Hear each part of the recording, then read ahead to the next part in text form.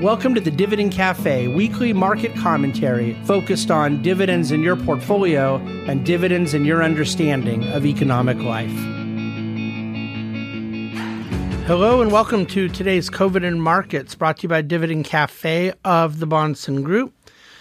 My name is David Bahnsen. I'm the Chief Investment Officer here at the Bahnsen Group, and we have quite a few things to go through with you today.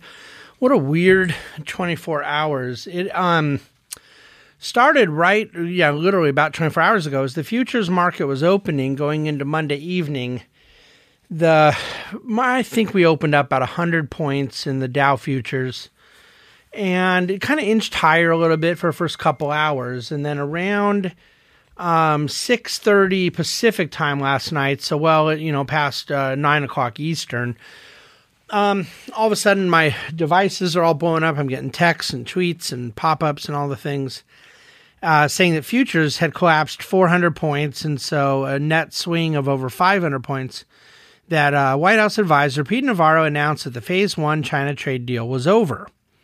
Well, it turns out that isn't what he said, and to the extent that he kind of said it, there was a little combination of hyperbole and an awkward sentence, but I'll get to that in a minute. It was not even 30 minutes later, futures had come roaring back to even, and so I put a chart up at covidandmarkets.com just showing how those lovely algorithms worked last night, where they printed down so dramatically in just seconds and printed right back up, and it done the same thing with bond yields and as the Dow futures, S&P futures, the whole thing. President Trump came out a little bit later to say, no, the trade deal is fully intact. And as a matter of fact, I had this Fox News interview on in my office, and I was sitting at my desk working and heard it live, and it was such a profound moment that I didn't even hear it when he said it. It wasn't even anything that kind of stuck out.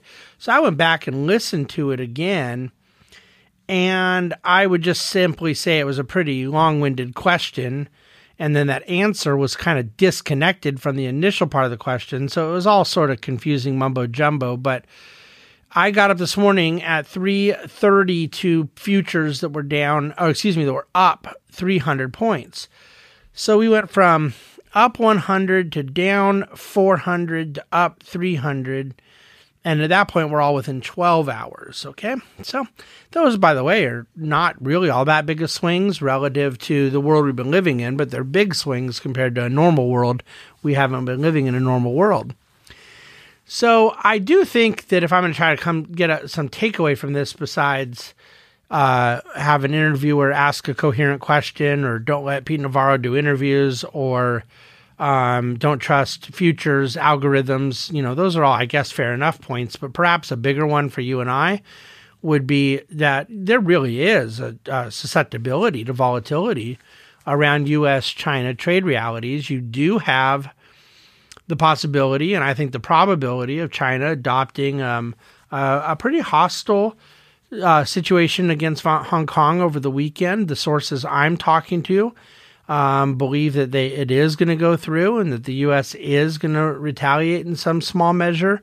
So I expect some real volatility around real developments, but I do not know what to tell you about last night's futures action, other than it was a pretty weird series of events.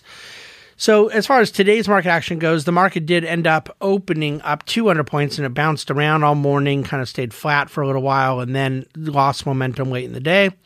Closed up 130 points on the day in the Dow.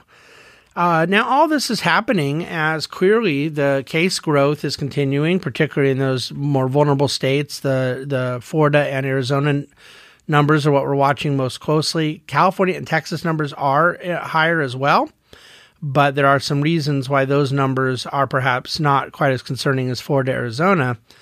But let me tell, when you see the market so resilient against this case growth and against these numbers that, God knows the media certainly wants the whole world to know about, and the market is sort of shrugging it off. And I will add, as I've been adding for 3 weeks now, even on that day when the Dow dropped 1,800 points, that to the extent that we're supposed to believe some of this is related to fears of the overall economy going back to a kind of shutdown mode where we were March, April, the credit markets are not even blinking.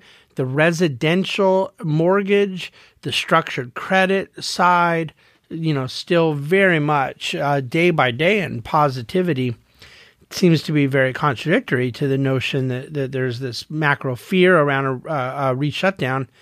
And of course, the reason why I don't think the market's that afraid of a shutdown is I don't think it matches up to the medical evidence that what we're facing right now is a byproduct of reopening. And there's a lot of reasons for that force one to really understand the health data. But no matter how you slice it, we are talking about now 3 days of over 30,000 case growth going back to the weekend into Monday and Tuesday. And I want to read a quote from Jim Paulson, who's a chief investment strategist, formerly at Wells Fargo. I followed him for many years. Said the message, it may be that the virus and the bull market can coexist. Despite back-to-back days of COVID-19, about 30,000 over the weekend, ongoing reports of hotspots, stock market managed to post a strong gain. Market action seems to suggest that investors expect the economy to continue improving in the months ahead, even though the country is experiencing spotty or temporary spikes in the virus. I think he's exactly right. I think that we are in a very different correlation of events. Now, is the market simply just doing a better job of ignoring media headlines? Are they looking beneath the surface of the data? Is the market stupid and just flat out missing something in the health data? Or is it what I'll suggest, possibly, that the market doesn't see the data of the last week as particularly problematic, and B, where there is bad virus news, such as Florida, Arizona, there's broader acceptance of the reality now that there will be infections. There will be something between 98 and 99.6% recoveries from those infections. And there will be an economy that has to plug along regardless. I suspect the market is signaling that. I'm certainly open to allowing more time for there to be greater clarity still. There is a phrase about a Memorial Day wave, including from economist I frequently use some of his charts that I read his daily economic missives and find him to be a very credible economist and so forth. But I flat out disagree with the terminology just on a factual basis. Memorial Day was 4 weeks ago, okay? No increase in any state besides Arizona was detectable until 2 weeks after Memorial Day. And adjusted for testing, there's still only a handful with case growth after that testing adjustment, and that's all in the last week. COVID is something that spreads quickly. It doesn't hide away for 3 to 4 weeks. So I think you have more recent events, and that those are actually idiosyncratic in the different states, and now there's a spread and so forth. You had over 511,000 tests done today, positivity rate of about 6.4%. Higher than that 4 to 5% range we'd been in, but still very low. But then again, you have significantly improving data, declining case growth in North Carolina, Alabama, Arkansas, Louisiana, and Tennessee. I think that bolsters the case that Arizona and Florida are outlier states in terms of case growth. And I also would add, I put charts up of each one of these countries today at covidamarkets.com. You have to look at Italy's reopening, France, where there's, very few problems at all. Spain, again, very, very minimal new cases. And even the UK now, a really dramatically declined death toll and new coronavirus cases. And by the way, even Sweden, which everyone loves to hate on, has now seen a pretty sustained drop in new case growth and has been experiencing for about a month now a drop in deaths per day. Very positive numbers. Dr. Fauci today the market responded favorably, I should say, to comments from Dr. Fauci about a promising vaccine entering stage 3 trials next month. He had a number of things that you could certainly describe. The rhetoric is very upbeat. That was coupled with the news that Inovio has received Department of Defense funding. Remember, this is the company that had developed a successful Zika vaccine previously. So you have a number of good things happening on the vaccine front. In terms of the chart, I guess I would most like to call to your attention that is at covidamarkets.com today. It's the weekly median age of people who tested positive for coronavirus in Florida. And you will simply see that number had been in the mid-50s all through mid-March. It was in the 50s all through mid-March, all the way through early May, and has since, on a week-by-week basis, the median age of those testing positive for coronavirus has gone much lower, all the way down to 35 last week. That's the median age. Now, what is the relevance of this? Because positive is positive, right? Well, no, it is not. And this is really important. All things being equal, from a purely statistical, medical, mathematical standpoint, you'd far rather 35-year-olds be testing positive than 65-year-olds for the very obvious reason 35-year-olds are less likely to die. They're less likely to be hospitalized. They're less likely to require intubation. They're less likely to suffer from comorbidities, which is the real story, the fatalities of coronavirus. So what you have is a much younger population right now that look, I cannot speak with any medical authority at all as to whether or not the report from the Italian epidemiologist yesterday is correct or not, that the bite of the virus itself is diminishing. I have his white paper suggesting that, and there's a lot of, interesting anecdotal evidence around that. But what I think is more conclusive and equally hopeful is that to the extent we have less vulnerable people testing positive, not all positive testing is created equal, will not have the same strain on the medical resources of the society, and therefore dramatically diminishes the need or possibility of economic constrictions around it. Okay. Moving forward, market technicals, really interesting to just look at the biotech sector over the last 10 years, a virtually straight line up for 5 years and a total flat up and down kind of choppy little flat line range bound period for 5 years. Now starting to break out of that, and we think a lot of reason for the good quality companies. Of course, we favor certain dividend growers in the biotech sector.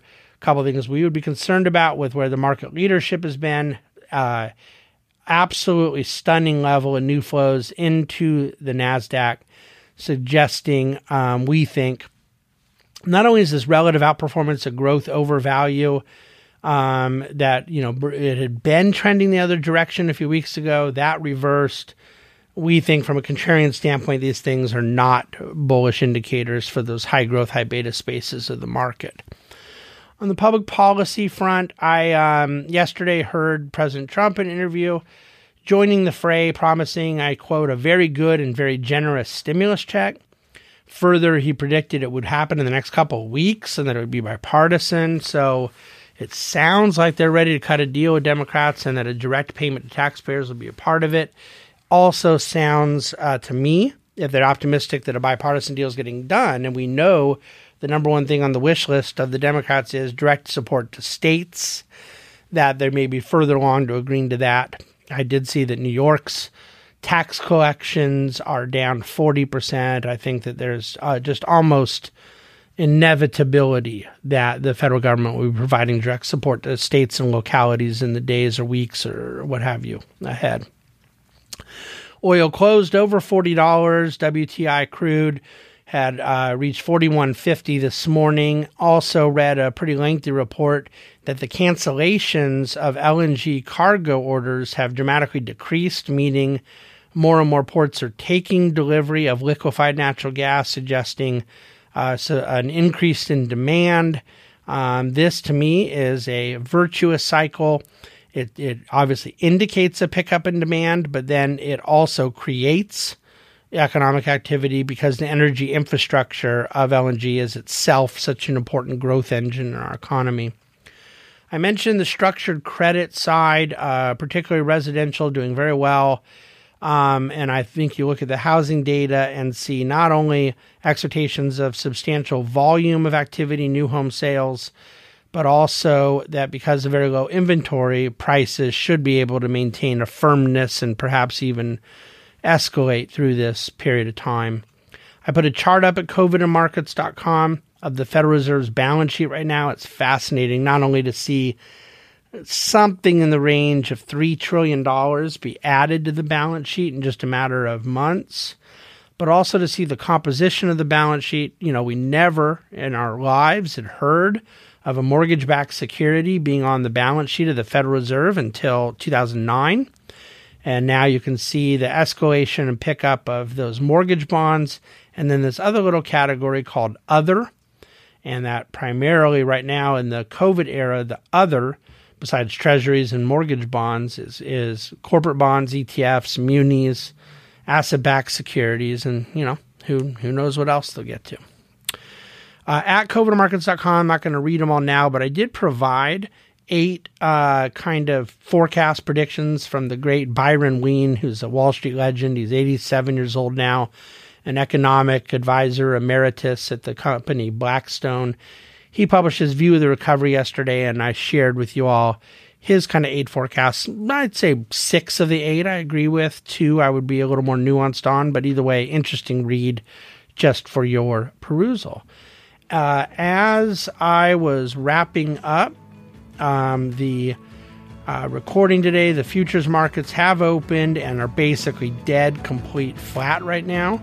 And so, we'll see what happens overnight. The normal story. We'll be back at you again tomorrow on Wednesday with another edition of COVID Markets. In the meantime, be well, be free, and be safe.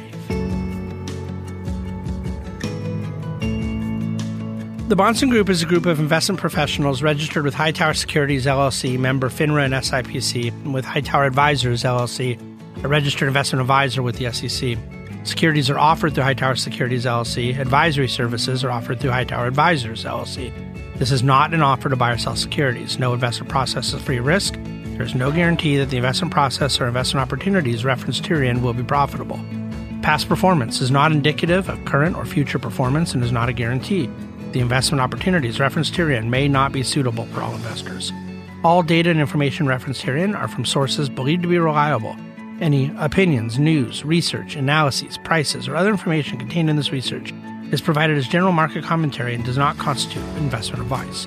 The Bahnsen Group and Hightower shall not in any way be liable for claims and make no expressed or implied representations or warranties as to the accuracy or completeness of the data and other information, or for statements or errors contained in or omissions from the obtained data and information referenced herein.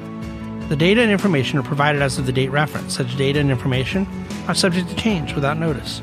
This document was created for informational purposes only. The opinions expressed are solely those of the Bahnsen Group and do not represent those of Hightower Advisors, LLC, or any of its affiliates. Hightower Advisors do not provide tax or legal advice. This material was not intended or written to be used or presented to any entity as tax advice or tax information. Tax laws vary based on the client's individual circumstances and can change at any time without notice.